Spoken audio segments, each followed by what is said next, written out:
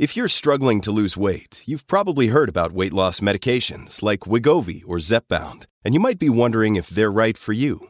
Meet PlushCare, a leading telehealth provider with doctors who are there for you day and night to partner with you in your weight loss journey. If you qualify, they can safely prescribe you medication from the comfort of your own home. To get started, visit plushcare.com/weightloss. That's plushcare.com/weightloss. plushcare.com/weightloss. When you need mealtime inspiration, it's worth shopping Kroger, where you'll find over 30,000 mouth-watering choices that excite your inner foodie. And no matter what tasty choice you make, you'll enjoy our everyday low prices, plus extra ways to save, like digital coupons worth over $600 each week. You can also save up to $1 off per gallon at the pump with fuel points. More savings and more inspiring flavors make shopping Kroger worth it every time. Kroger, fresh for everyone. Fuel restrictions apply. Another day is here, and you're ready for it. What to wear? Check. Breakfast, lunch, and dinner? Check. Planning for what's next and how to save for it? That's where Bank of America can help. For your financial to-dos, Bank of America has experts ready to help get you closer to your goals. Get started at one of our local financial centers or 24/7 in our mobile banking app.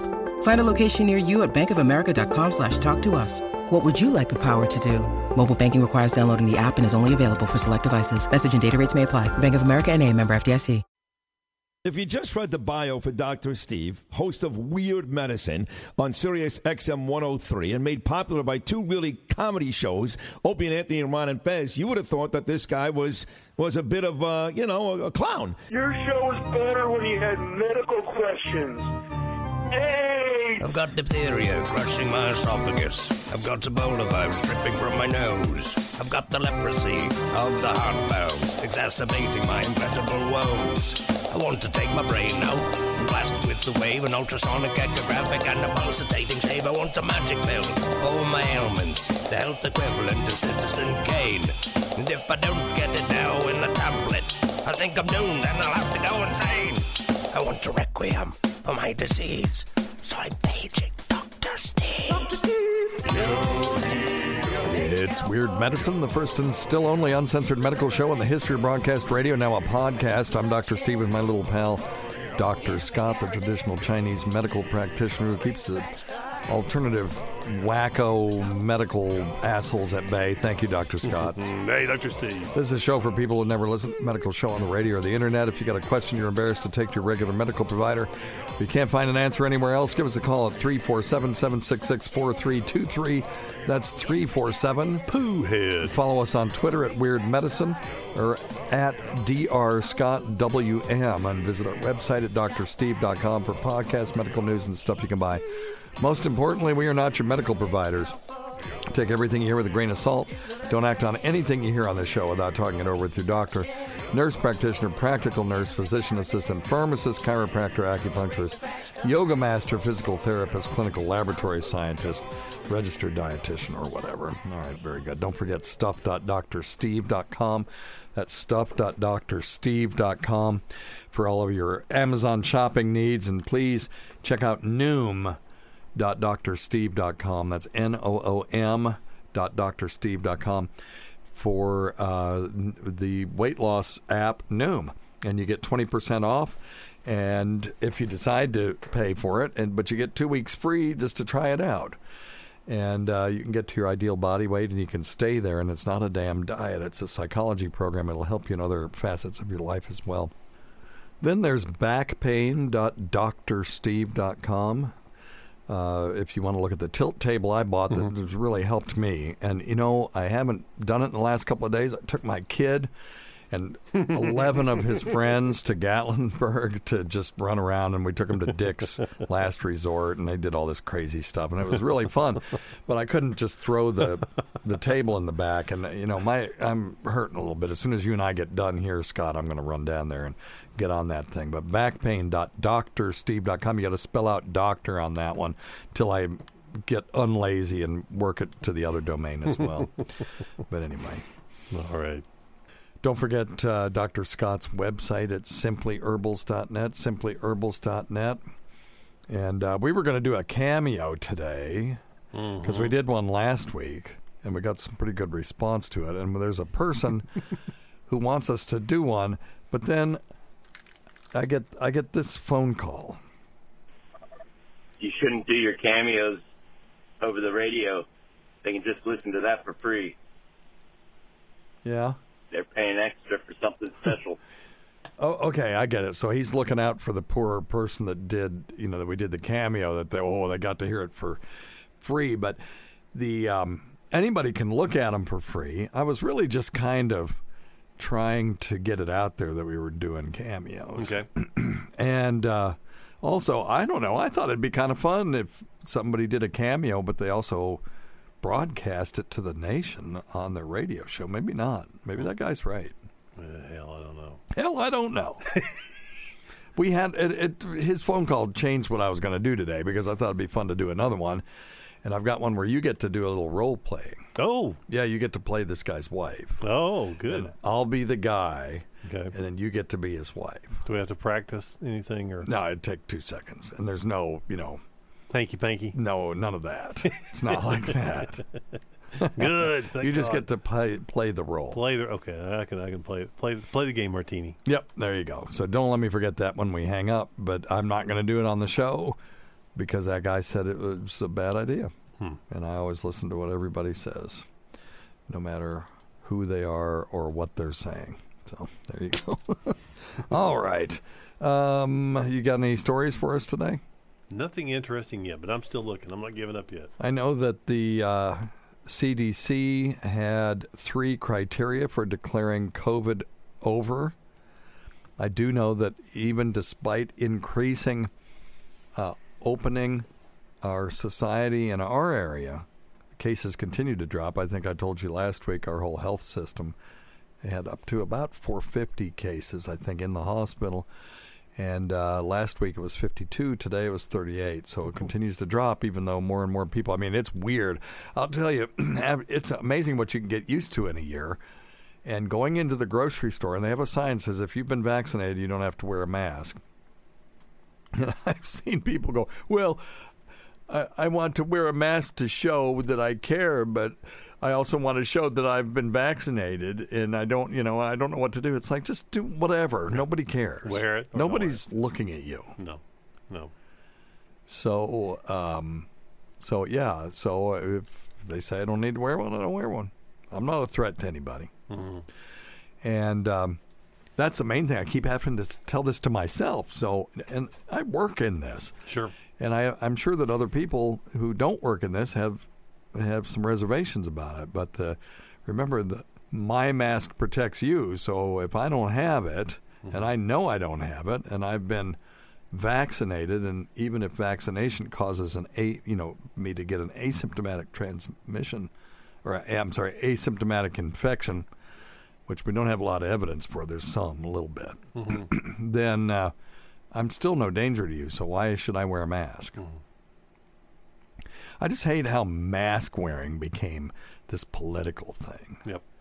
That if you wore a mask, you were a sheep, and if you didn't wear a mask, well, you didn't care, or you were a right winger or whatever. It's like, no, just we talk about following the science, and then nobody followed the science. No, they try to make it political instead of just. Well, yeah,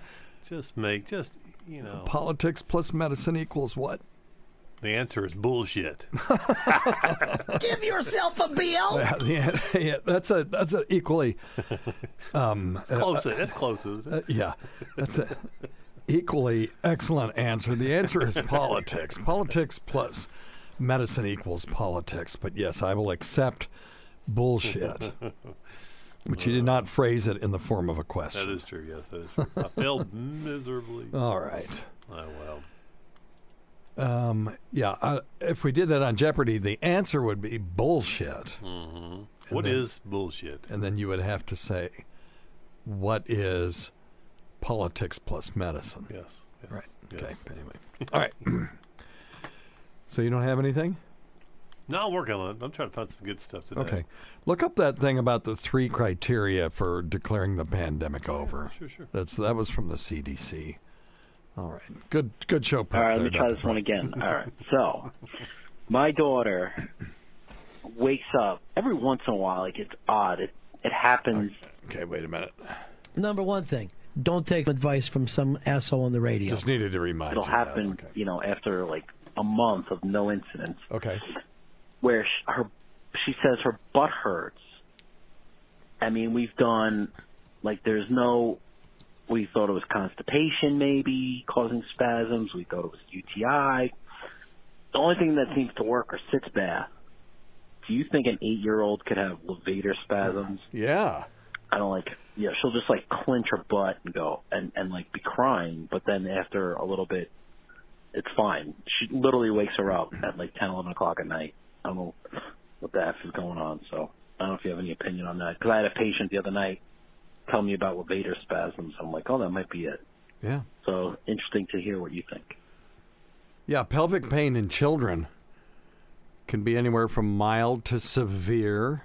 It's usually a sharp stabbing pain in the nether regions, often in the rectum, though. Could have rectal spasms.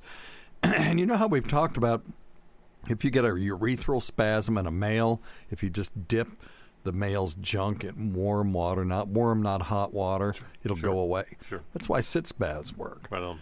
That warmth causes a relaxation of those sphincter muscles, blood flow increases, all that stuff.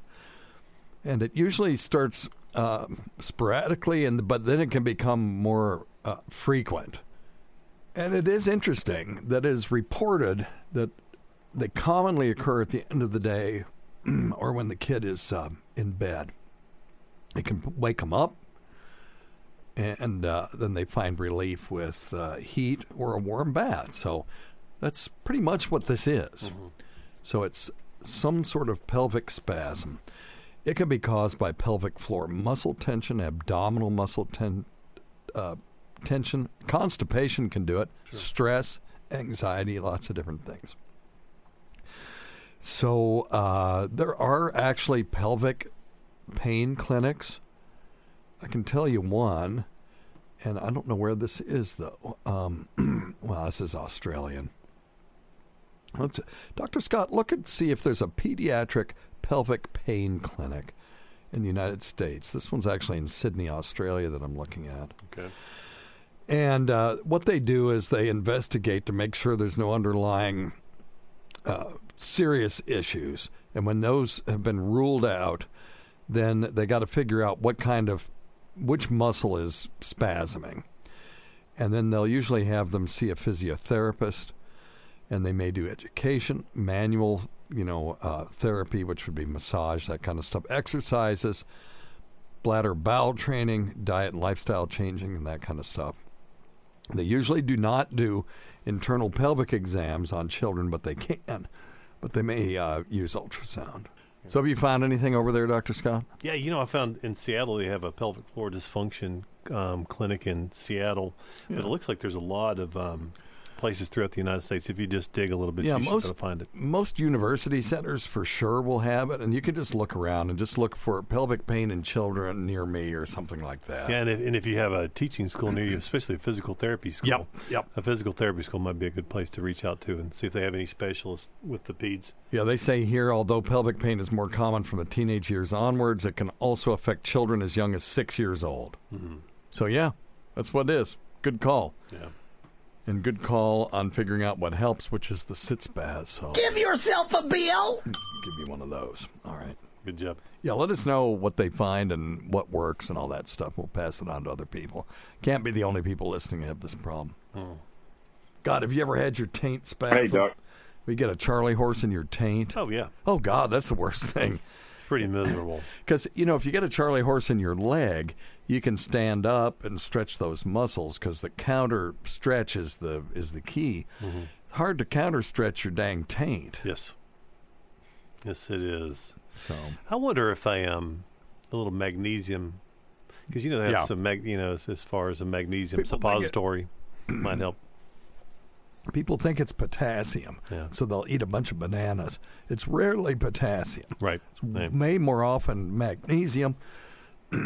And using tonic water or quinine. Tonic water with quinine in it can also be helpful. Although in a 9-year-old, I don't know. I'd ask my primary care provider about that. But tonic water's pretty benign. Yeah. Quinine pills in the higher doses was a little bit of an issue, but I wouldn't give that to a kid. No, there's teeny amounts of quinine. You can just, well, again, ask your pediatrician. Don't listen to us. All right. So, but please do let us know what they find. Yep. But get her checked out. Hey, Doc. Hey, this man. is Ramsall again. Hey, Ramsall. I'm getting ready to have hernia surgery on Monday, and my surgeon decided to do open instead of the laparoscopy. And I was wondering if you could tell me the disadvantages or the advantage and which one might be better than the other one. She's telling me that I'll have about approximately the same amount of pain, but she feels like she can do a better job with the open one. Let her do it then. Just asking. Thanks, man. If she thinks that she can do a better job doing it open, then you don't want to hamstring or handcuff her. No, let her. That's like if the pilot says the plane's not safe to fly, you say, okay, let's do what they say. Yeah, exactly right. She's more comfortable doing it with an open. If there's procedure. a mechanical problem on the plane, it's like, let's take your time. Yeah. Let's don't rush. Yeah. So let's get everybody on the same page. This person's having a hernia surgery. There are lots of hernias. I'm going to assume it's an inguinal hernia. In other words, one in their grinds there, Dr. Scott. The grinds. In the old grinds. Yep. As we would say in Tennessee, groin, as you all would say. And so basically a hernia is when one structure bloops through another structure and it's not supposed to. So you have a hiatal hernia is where the portion of the stomach works its way above the diaphragm. Mm-hmm. And the hole in that diaphragm is called the hiatus. Mm-hmm. So, the esophagus has to pass through the diaphragm. So there has to be a hole in the diaphragm, then the stomach is underneath it. Right. When portion of the stomach passes above the diaphragm, it is a hiatal hernia because it passes through the hiatus. This is an inguinal hernia where bowel wall or bowel itself will pass either directly through the inguinal region in the groin, or it'll pass indirectly through one of the rings where the vas deferens passes through. So there's two ways that you can do it. Both of those will produce a swelling in the on that side of the groin. Every once in a while, people will have a hernia works its way all the way into the scrotum. Yes. When I was in medical school, there was a patient, and he was morbidly obese, and he had such a huge stomach that his stomach actually herniated into his scrotum. Ooh. And whenever he would drink coffee, his testicles would heat up. Wow. It was interesting. That's interesting. Yeah. So in that case, the stomach is passing through a structure it's not supposed to. Therefore, it's called a hernia. And since the area that it comes out is in the inguinal region, we call those inguinal hernias. So an open inguinal repair is when you just cut the person open with a scalpel and work your way in there, dissect out all the tissues, close up the hernia, close everything up. A laparoscopic one is where you use a laparoscope. You use a scope. It's a much smaller incision. You're not, filleting the patient open. And it takes some significant skill to learn how to do that, because when you're looking through the scope, you're not just exposing all those tissues and seeing that. You have to start seeing things differently. Yeah, right. Through the eye of the laparoscope. And some of the structures in there are kind of difficult to identify. Well, sure, they're hard to identify even when you can just look at them with your own two eyes. Yeah, even if you got. I'm always amazed by this, but surgeons develop a way where they can see a fold and then another fold on top of it and say, "Oh, I know what that structure is." Right. Because they do a million of them. Yeah, I was going to say it's called hands on the tool. That's right. So these laparoscopic techniques have been used, really since the early part of the century. But the first laparoscopic procedure on a human was done in 1910, but it became really popular for things like gallbladder and hernias and stuff much later than that. Now, most hernia repairs are done doing laparoscopic surgery. Main reasons are shorter recovery times, usually no need for a hospital stay at all. Right. It's an outpatient procedure. You get a smaller scar, as I said. It's 1 to 2 centimeters compared to 4 to 5 centimeters. And usually it's less pain after the procedure. I'm looking at a study here. It says 66% of patients had very little or no pain compared to 33% for open surgery. Okay. Makes sense. So I'm not sure I agree with her that the pain's going to be the same. Yeah. Probably it'll be the same. Or it won't be a whole lot worse than that. But according to the literature, more people will be pain-free laparoscopically. Now, there are some drawbacks, and there's 2 factors involved in that. First, something we already alluded to, the surgeon is using instruments and then operating at a distance rather than getting your fingers in there. You're using indirect tools. You're manipulating these long scissors or little rods and stuff to move things around. Whereas, if you cut somebody open, you just use your fingers and move them around. Yeah, you can feel things better. Yeah, you can feel them at all. Yeah. It's hard to feel them doing it this way. Oh, yeah. Laparoscopic would be very difficult. These guys are geniuses. I mean, I have mad respect for surgeons who can do laparoscopic surgery because it kind of blows my mind. Given that I'm old school, I've been there and done open gallbladder removals. We would call that a cholecystectomy, Dr. Scott. Yes. But, it's hard enough doing it that way. It's crazy when you have a hole in the patient's, navel and their belly button. Right. And you've passed this tube through there, and then you've got these other holes where you've got the things that you're manipulating tissues with, but it's all remote. Yep. It's like a Waldo. You know what a Waldo is? No. Waldo is one of those things where you can manipulate, say, radioactive stuff behind a glass. Oh. You've seen them. Sure. Where the hands will mimic the movement that you're doing with your hands. Okay, yeah. And one thing with Waldos that you can do is you can motorize them so a little movement on your part could be a big movement on the part of the claw on the other side of the glass. Or vice versa, I would assume. Yeah. Yeah. Because I think that's yes, that's right. That's robots are kind of that way, Yeah. where they take a big movement and make it much smaller. But you could go the other way too and make it sort of cybernetic so that you could do things you couldn't do otherwise, like crush a I don't know, a brick or something like that. Yeah, a bowling bar or something, yeah. Yeah, so you're moving your fingers like you're crushing it, but it's actually the claw that's doing it. Right. A good example of a really shitty Waldo is those games with the claws where you try to pick up the things at the fair or whatever, Yeah, the grocery store. That's basically a Waldo. Okay. So you kind of have an idea what I'm talking about. That's cool. And just imagine trying to do surgery that way. Yeah, that'd be difficult. With obviously more dexterity than you have with those dumb games because they do that. They make that difficult on purpose. But it's kind of the same thing. So that's one of the issues. And secondly, the visualization with the video camera doesn't give the same depth of vision as direct eyesight does. It's flat. Right. A whole lot different. And even if you did it in stereo, it's not the same. So there can be an increased risk of inadvertent injury. So you always want to ask the surgeon, hey, what's your complication rate with this? Open versus laparoscopic. It's about the same, but they're both terrible. Run. Because that person's a terrible surgeon. But if they're both very low and maybe it's a little bit higher with the laparoscopic surgery, you can deal with that. Sure. So that's the big thing. Now, if the hernia is really large or it's been there for a long time, they're going to do the open procedure if they can. Mainly because there's going to be scar tissue and all this other crap that's in there, and it's just big and globby, and it's just hard to do with the laparoscope. Now, every once in a while, when they get in there with the laparoscope, maybe there's bleeding or they nick an artery or something, and they've got to they have to convert it then they have to an open. Right. So that's a possibility.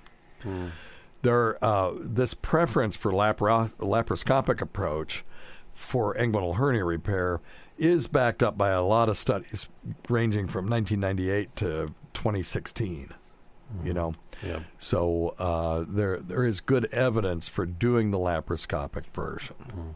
course, she may have seen on an image or something. He may have a lot more damage in there than he knows. Yeah, or it could have been there for 10. Could have been one of those guys where it's been there for 10 years and he didn't mess with it until his wife said, "I'm not going to have intercourse with you again until you have this big lump taken out of you, this bulge that's not an attractive bulge, unlike the other bulge that's very attractive." That's right. They did a randomized clinical trial of laparoscopic versus open repair, and they found that operating time was longer for the laparoscopic approach, about 25% longer. Mm. And blood loss during the procedure was less for the laparoscopic group. Complications during surgery were higher in the laparoscopic, but it was still, both of them were low. It was 9% versus 2%. No statistically significant difference in terms of postoperative pain between the two approaches, which is interesting because that conflicts with the other article that we just looked at that said it was 66% of patients had no pain for a laparoscopic versus 33% for an open. But this study, and this is more recent, so I'll buy it, showed no statistically significant difference in terms of postoperative pain. So if she's looking at that study, I can't argue with her. But And recurrence rates are about the same. Neither one of them were better for preventing recurrence. Okay. And these things can recur. Shoot, yeah. All right. Anything else? Good luck. All right. Hang in there. Get you an ice pack. Yeah, let us know how it goes. Well, you could do what Dr. Scott says, or you could just do whatever the surgeon tells you to do. Well, that's true. I'm not trying to give you any improper advice. That's right. You're a good one. All right, here we go. Today's episode is brought to you by Angie. Angie has made it easier than ever to connect with skilled professionals to get all your jobs and projects done well. Let me tell you, there's the version of it where you try to do something at home, and then there's a version of it where you have someone help you, you watch them do it the right way, and you go, thank God I didn't try to do that myself. I have fully done things around the home that I think look good, and then a bang in the night, and I wake up to a shelf collapsing, a painting falling off the wall. I've seen it all go south. I own a home, and I can tell you, I know how much work it can take. Whether it's everyday maintenance and repairs or making dream projects a reality, it can be hard just to know where to start. But now all you need to do is Angie that and find a skilled local pro who will deliver the quality and expertise you need. Whatever your home project, big or small, indoor or outdoor, you can Angie that and connect with skilled professionals to get the project done well. Right now, one of my wish lists is I want a bike for my condo in Milwaukee, and I would love to rig it up on a pulley in the ceiling because I have one of those lofted ceilings, but I'm so scared to try that on my own. Angie has 20 years of home experience, and they've combined it with new tools to simplify the whole process. Bring them your project online or with the Angie app. Answer a few questions and Angie can handle the rest from start to finish, or help you compare quotes from multiple pros and connect instantly, which means you can take care of any home project in just a few taps. Because when it comes to getting the most out of your home, you can do this when you Angie that. Download the free Angie mobile app today or visit Angie.com. That's ANGI.com. Hey, it's Kaylee Cuoco for Priceline. Ready to go to your happy place for a happy price? Well, why didn't you say so? Just download the Priceline app right now and save up to 60% on hotels. So whether it's Cousin Kevin's Kazoo Concert in Kansas City, go Kevin, or Becky's Bachelorette Bash in Bermuda, you never have to miss a trip ever again. So download the Priceline app today. Your savings are waiting. Go to your happy place for a happy price. Go to your happy price, Priceline. Hey, Dr. Steve, how are you? Good, man. How are you? Me too. Hey, Dr. Scott, how are you? Hey, awesome. I just got a question. Let's talk testosterone. I just recently got mine checked, and it's at 194 free testosterone. 194, and then free testosterone is 20. So it's fairly low. I'm terrified to start treatment because of the management process and change of life. Being dependent on taking the stuff. Oh, I see. So I'm wondering if I start replacement therapy, if now I'm stuck doing this the rest of my life. I have read that your body will shut down production once you start. Already has. He isn't producing anyway. Testosterone naturally. Yeah. However, does production start back up at any point if you stop? No. Also, Dr. Scott, do you recommend any natural methods? A little side note, I think I kind of did this to myself. I was a heavy drinker for many years, about a fifth a day. So that helps you with your answer. And a side question. I have a friend that's on Suboxone. Apparently there's a relationship between low T and Suboxone. Well, You can touch on that a little bit. Oh, yeah, it's all opioids. Suboxone would... So people who are on, I'll answer that part first. The people who are on chronic opioids have an increased risk of low testosterone for whatever reason. And so when I see someone in, let's say in the cancer center, and they're on chronic opioids for cancer pain, they complain of fatigue, I don't just throw speed at them, because you can do that, or modafinil, sure, which is Provigil.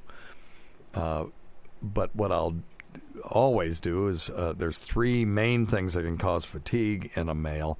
One is low thyroid, one is anemia or low blood count, and the other one is low testosterone. And so I'll check all three of those. If none of those are abnormal, then yeah, I don't mind throwing a little speed at them. Right. And when I say speed, I mean we use methylphenidate, but you can use dextroamphetamine too. Mm-hmm. And a little bit in the morning. Not helps. to be confused with methamphetamine. No. Yeah. That's a different thing. Some of them are doing that anyway. But yeah, I mean, it just gives you a little pick-me-up in the morning, so to speak. But but the low testosterone and chronic opioids are related. So 90+%, probably almost all of the testosterone that in your body is bound to either a protein called sex hormone binding globulin or albumin, which is a very common protein in the blood. And this is referred to as what we call bound testosterone, and then the other 2% is free testosterone. And it's the free testosterone that connects with the testosterone receptors. So all that bound testosterone doesn't do very much. And when the cell kind of absorbs that testosterone molecule, that's when it kicks in and starts doing whatever it's supposed to do, either increasing muscle or bone density, or producing sexual characteristics in men, growth of pubic hair, later on loss of hair at the top of the head, that kind of stuff. So total testosterone is sort of that grand total of all the testosterone that's available, and then the free testosterone is that part that's not bound to something else. So if he has been diagnosed, and he didn't say what the normals are in his lab, but both of those sound relatively low. Yeah. So let's just say that that's low in their lab. Yes, if you go on testosterone replacement therapy, you're basically replacing and bringing up to normal levels the testosterone hormone in your bloodstream. And when you do that, the testicles don't see any reason. I was working on my Greek this weekend. There you so go. I said testicles. That makes sense. Hello, I am Testicles of the island of Pinos. But so the testicles just go, well, hell, what are we hanging around here for? And they just go to sleep. Yeah. Because there is a feedback loop in the body where the testicles produce some testosterone, and the pituitary gland adjusts it by kind of knowing what level it wants. So when it detects there's a little bit too much testosterone, it decreases the buy signal. You can think of it that way. Like if it was the stock market, it would stop buying more testosterone. And so if you're not buying more testosterone, the testicles will quit selling it or quit producing it. And so the level drops. And now when the level drops below a certain level, the pituitary gland will secrete these hormones that say buy more testosterone, and then the testosterone level will increase. Sure. And almost every hormone system in the body has this feedback loop that keeps the levels pretty accurate. And the thing about a loop like that is if you need more, it's easy to get more. If you need less, it's easy to get less. And it's very nimble that way because you're always constantly adjusting. Yeah, it's waxing and waning, isn't it? Yep. So and tweaking the levels. You're just constantly tweaking the levels. When you add in exogenous, in other words, testosterone outside the body, so exogenous testosterone as opposed to endogenous testosterone, that's testosterone that's produced inside the body. So exogenous testosterone, the pituitary gland will receive that signal saying, hey, there's plenty of testosterone in here, and it'll stop that buy order. It'll say, hey, you guys you don't have to produce any, we got plenty. Right. And the testicles go, okay, and that's it. Yeah. They stop producing, and then they'll shrink in size. Right. So people who are on chronic testosterone replacement therapy, their testicles will shrink in size, and if they stop it suddenly, the testicles will not rebound. No. If you've been on it long enough. Yep. I have seen people who shut their testicles down to the point where when they were off the testosterone, their testosterone level was 0. Yes.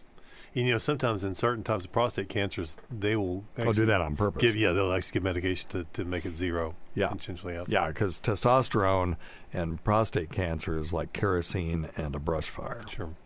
So you want to minimize the prostate cancer cells, any exposure to testosterone. Mm-hmm. Now, if you want to prevent those things, if you want your testicles to rebound after you've been on this stuff for a while and you want to retain fertility, because that's the other thing, is when the testicles shut down, they shut down. Yeah, they quit. And you will most likely become infertile after some period of time. Mm-hmm. Not producing sperm anymore and all that stuff. So, and because some of those hormones that cause the testicles to produce testosterone also stimulate spermatogenesis, or the creation of sperm cells. Right. So when you shut those down too, they just, your sperm count drops. Now, if you want to avoid all of that, you can use a drug called clomiphene, and clomiphene works differently. And it basically encourages, I won't go through the whole pathophysiology and pharmacokinetics and all that stuff of clomiphene, but clomiphene, basically the end result is that it encourages the testicles to make their own testosterone. Mm-hmm. And when you do that, the testicles don't shrink and you don't lose fertility, because it's actually a way to stimulate them to stop being lazy. Because people will become hypogonadic, a.k.a. they'll have low testosterone because their testicles become lazy. Right. Okay? Yeah. So clomiphene, and you can talk to your primary or your treating endocrinologist about that. There are some downsides, as there are for everything. Yes. So just talk to them and see if clomiphene is for you. Yeah. We've had some people in our practice that wanted to retain fertility, but they had low T. They were young, wanted to have kids. Instead of going on testosterone replacement therapy, they went on clomiphene. They've been doing very well and sired children. Mm. Well, and the other part of his question was any kind of... Oh, yeah, yes. Other things. Yeah, but I forgot about the most important part. Does Dr. Scott have any quackery he can throw at this? I don't have any quackery, but I have real things. Not on this one anyway. Maybe others, but a couple things. If he's not tried, there are some other things that have shown to increase testosterone. Okay. Weight loss, exercise. Yes. Weightlifting have been shown to all help a little bit. So if he does still have some function. Yep. He may be able to boost that function by losing weight by exercising. Some vitamin supplements have shown a little bit of help, like maybe zinc, vitamin A, vitamin C, vitamin B. And there are some over-the-counter supplements that seem to work pretty well that you'll see advertised on television, and some of those, for some people, work pretty well. But they're mostly full of a bunch of vitamins and supplements. Yeah. Well, they'll have precursors to testosterone, too. And it really, when you take things like DHEA, which is dihydroepiandrosterone, and when you take that and you're increasing the substrate to make more testosterone, the problem really isn't that you don't have enough substrate, but you're trying to brute force it. Well, right. Look, I've sent you, 100 times more bricks than you need. You better build some houses out of it so that you don't have a bunch of bricks just laying around, Right. Yep. And so But also DHEA, if I'm not incorrect, you might look this up. It's also a substrate for estrogen production. So you could have the wrong outcome if you metabolize it I agree. toward estrogen rather than testosterone. Yeah. And can I add one other thing? Of course. Yeah, but in real quick too, lowering stress levels, lowering cortisol levels, can also sometimes help. So, maybe getting a better night's sleep. Maybe, and since he did say he used to drink I'm going to give you one of these right here. Yeah. Give yourself a bill. Because I'm looking at a study that says sleeping 7 to 8 hours every night will help to boost your testosterone. Yeah, and if he's not drinking an entire liter of alcohol every evening, then he should be sleeping a little bit better and get some energy up. One would hope. Yeah. So you there's a bunch. Well, you said a bunch of stuff that was right, Dr. Scott. Well, there you go. Maintaining a healthy weight. Overweight men are more likely to have low testosterone. Exercising. Sedentary men tend to have reduced levels of testosterone. Lack of sleep affects the hormones in your body. There's a 2011 study of 165 men that suggested that vitamin D supplementation might increase their testosterone levels. And you can always do these lifestyle things and then go back, right? Or do them anyway, but then go back and get your blood checked again, see if it makes any difference. And Dr. Steve, you know as well as I do, but you don't care if it's a number on a piece of paper. It's right, and if it's not necessarily the number, if you're feeling better, that's right. Because if your numbers don't have to go up for you to feel better, that's right, and that's the key to remember here. Yeah, but, there's some evidence that caffeine may increase your levels, and then Dr. Scott already said zinc. Mm-hmm. Zinc deficiency has been associated with hypogonadism, but taking zinc will only work if you have a zinc deficiency. Correct. What were you going to say? No, that was nothing else. Okay. But I think he's got a bunch of good options, and then if he does need supplementation, I take testosterone supplements. Yeah, and me too. Thank goodness, I take the Android gel, and I do the shot, and I love it. Yep, love it. Our friend Chanda does the shots in her clinic. Mm-hmm. So. And we had that doctor on, and I can't remember his name, but he seemed to think that doing the shots was more effective than doing the gel, although I couldn't understand that. He said that swing between right after the shot where you get a peak and then you get a trough, somehow that's advantageous, even though it's not physiologic. Yeah, he was saying that's more normal and more advantageous. It's not more normal, though. It's more normal to have a steady testosterone level than to have one that waxes daily and wanes, 1 week high, 1 week low. It doesn't. That's not how it works. But he was pretty sure of himself. But yeah, he was, and it may be that physiology isn't the best way. Yeah, we know. Our kidneys perfuse themselves a certain way that's physiologic, but if we allow them to just do it willy-nilly, we end up with high blood pressure, and it is better to take a pill to keep your blood pressure down to prevent a heart attack and stroke. So physiology isn't always the answer. And so he may be right for other reasons, but he certainly was not right in the idea that that's somehow more like real life, because it's not. Mm-hmm. But anyway, that was a long time ago. Okie doke. Yep. Let me pull out a question from the past, an oldie but goodie, since I am not calling in enough questions. Uh-oh. That's, who is that? That's Stace. Who was that? There you go. With the way too long intro. We need to start it right here. Yeah. Stacy DeLoach is a good old guy. Ugh, there you stop go. Right there. That's perfect. Just a lie. No, he is a good old guy. All right. Let me pull out a question from the past, an oldie but goodie, since I am not calling in enough questions. Anyway, blood types, and why aren't all interchangeable with each other? All right. Thank you. Bye. Oh, so he's asking why we have blood types? That's an interesting damn question. So blood types are interesting in that you can do some cool math with them, and the math is really easy. There's 4 main blood types, AB, and O. And the reason that they classified them that way was because they found that certain people's blood, when you mixed them together, coagulated. Okay. And then others didn't. It's like, well, what the hell? So, we want to do surgery. A lot of the advances in this stuff came from the military. Okay. And we got somebody on the battlefield, and they've lost a lot of blood. We want to give them blood. Well, you don't want it to be a crapshoot. Right.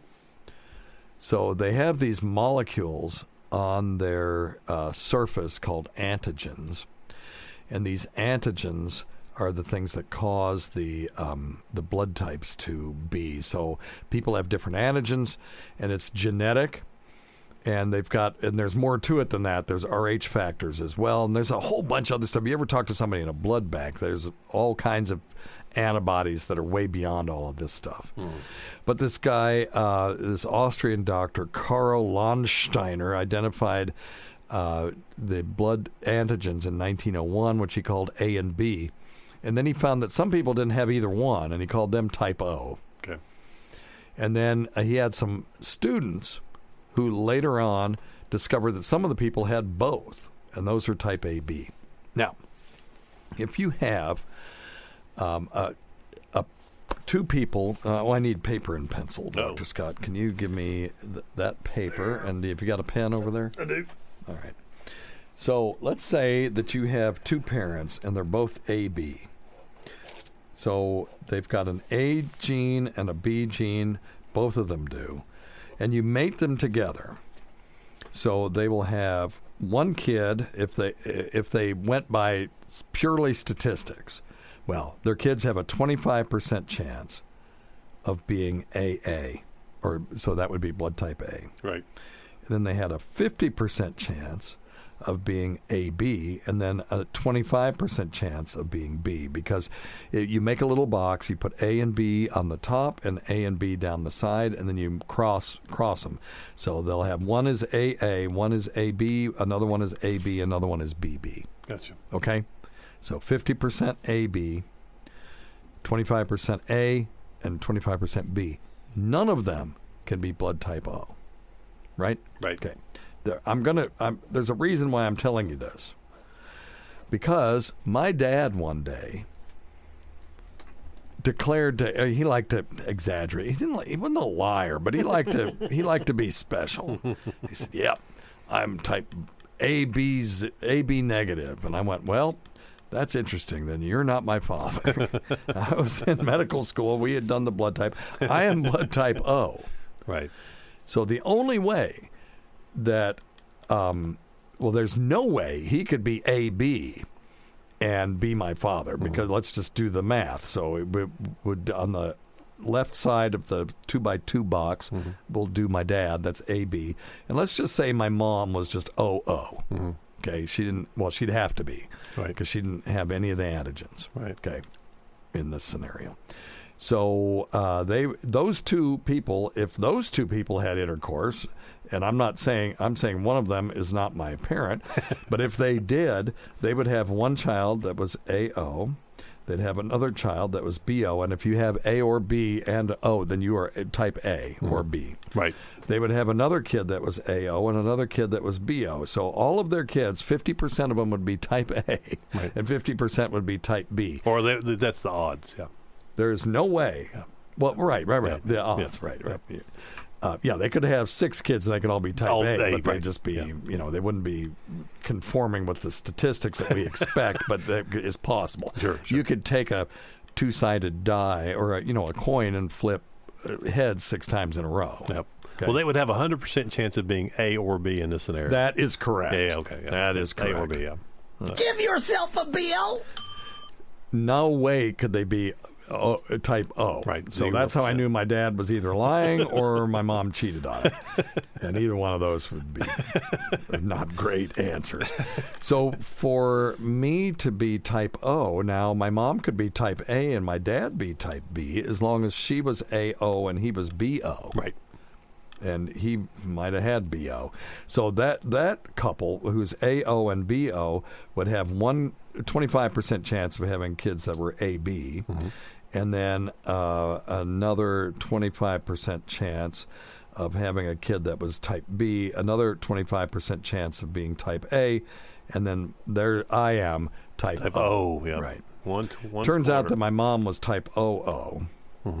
Okay, she was type O and I'm type O. Double lot. So my dad was type B, it turns out. And so in that case, they had one kid who's BO. No, 50% of kids would be BO, and 50%. All the rest of the kids would be type O. So anyway, right on. So the math is pretty easy. It's kind of fun genetic thing. Mm-hmm. Now, as to why, hell, I don't know. It's just, probably regional.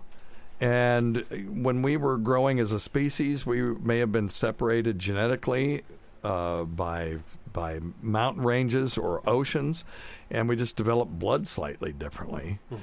And this article I'm looking at here say the A and B antigens evolved 20 million years ago, and nobody knows why. So maybe some blood types prevent against regional illnesses, for example. I was going to say maybe it's some foods. Could have been cholera. Water, foods. Cholera was one of them that's been suggested. The COVID-19 thing, people with type O had a slight protection against COVID-19 infections, and type A had a slight increased risk of COVID-19. Right. Yeah. Infections. So they play some part in that kind of stuff, but what it is, it's still a mystery. Right on. Which is interesting. You think we would know everything about this because the damn things were discovered 121 years ago. Long time. Yeah, so it's crazy. Well, that was my Dave Cecil ringtone. There you go. All right. Did we answer that? Yeah, the answer is, if the question is why do we have different blood types, the answer is I have no idea. But is somewhat involved in infectious disease, seems to be, at least peripherally. All right, crazy. You got to fix your mic, though. It's off to the side. There you go. All right. Hey, Dr. Steve.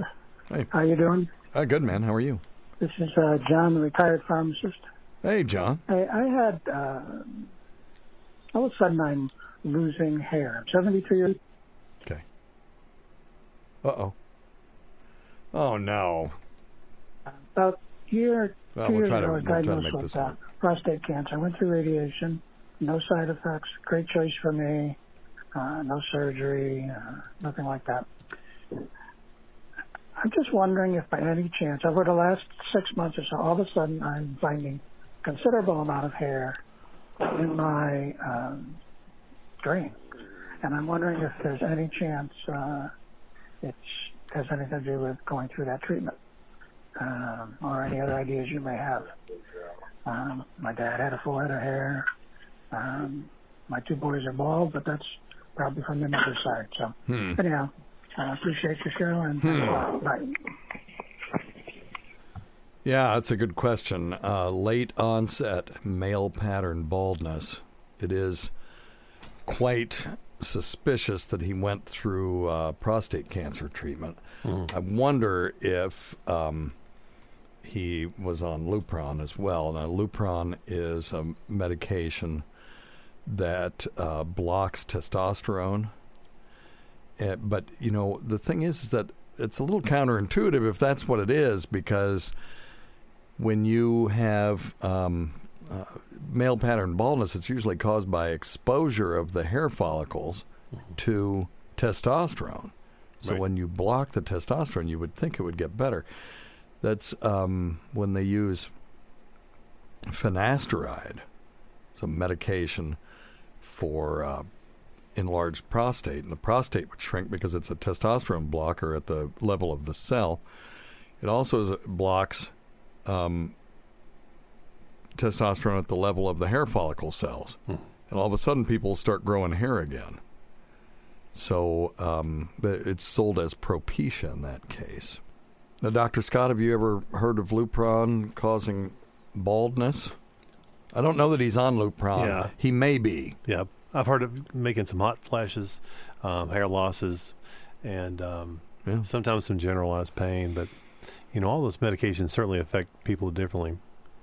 Yeah, Lupron Depot, and we're just guessing that he's on that. That's very common treatment. We lost part of his question. Yeah. Lupron can cause hair loss in some people, and they think it's due to hormonal changes that the drug causes, but it is counterintuitive to me that that's what it would be.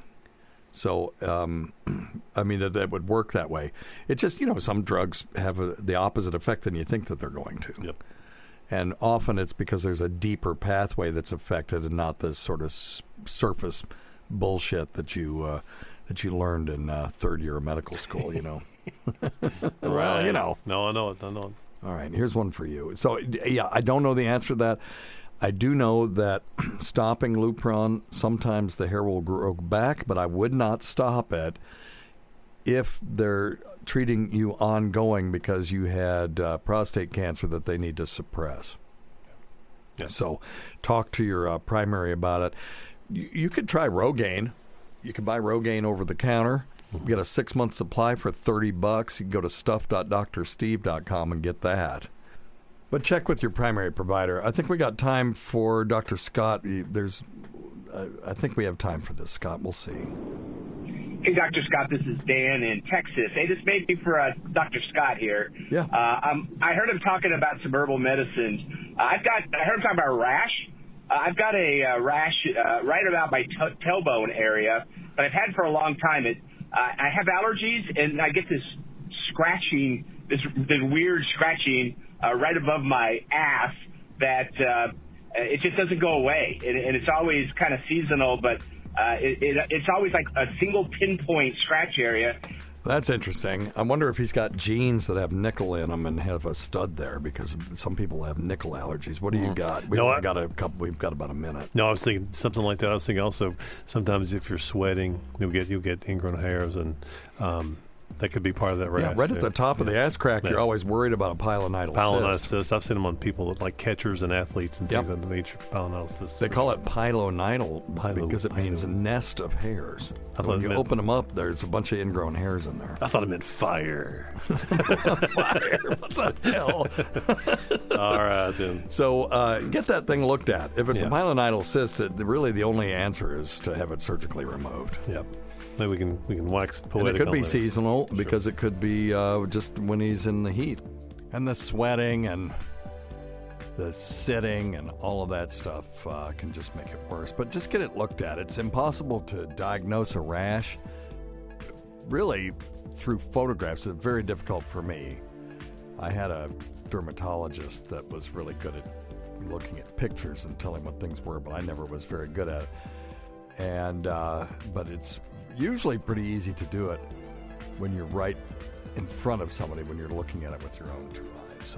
So get that looked at and let us know what they say.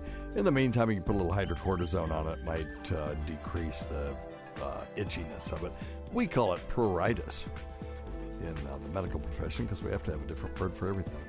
All right, thanks. Always go to Dr. Scott. We can't forget Rob Sprance, Bob Kelly, Greg Hughes, Anthony Cumia, Jim Norton, Travis Teff, that Gould girl, Lewis Johnson, Paul Upcharski, Chowdy 1008, the Port Charlotte Whore, the Saratoga Skank, Roland Campos, Sister of Chris, Sam Roberts, She Who Owns Pigs and Snakes, Pat Duffy, Dennis Falcone, Matt Kleinschmidt, Dale Dudley, Holly from the Gulf, Steve Tucci, the great Rob Bartlett, Vicks Nether Fluids, and Carl's Deviated Septum, Bernie and Sid, Martha from Arkansas's Daughter, Ron Bennington, and Fizz Watley, whose support of the show has never gone unappreciated. Listen to our SiriusXM show on the Faction Talk channel, SiriusXM, channel 103, Saturdays at 7 p.m. Eastern, Sunday at 6 p.m. Eastern, on demand, and other times at Jim McClure's pleasure.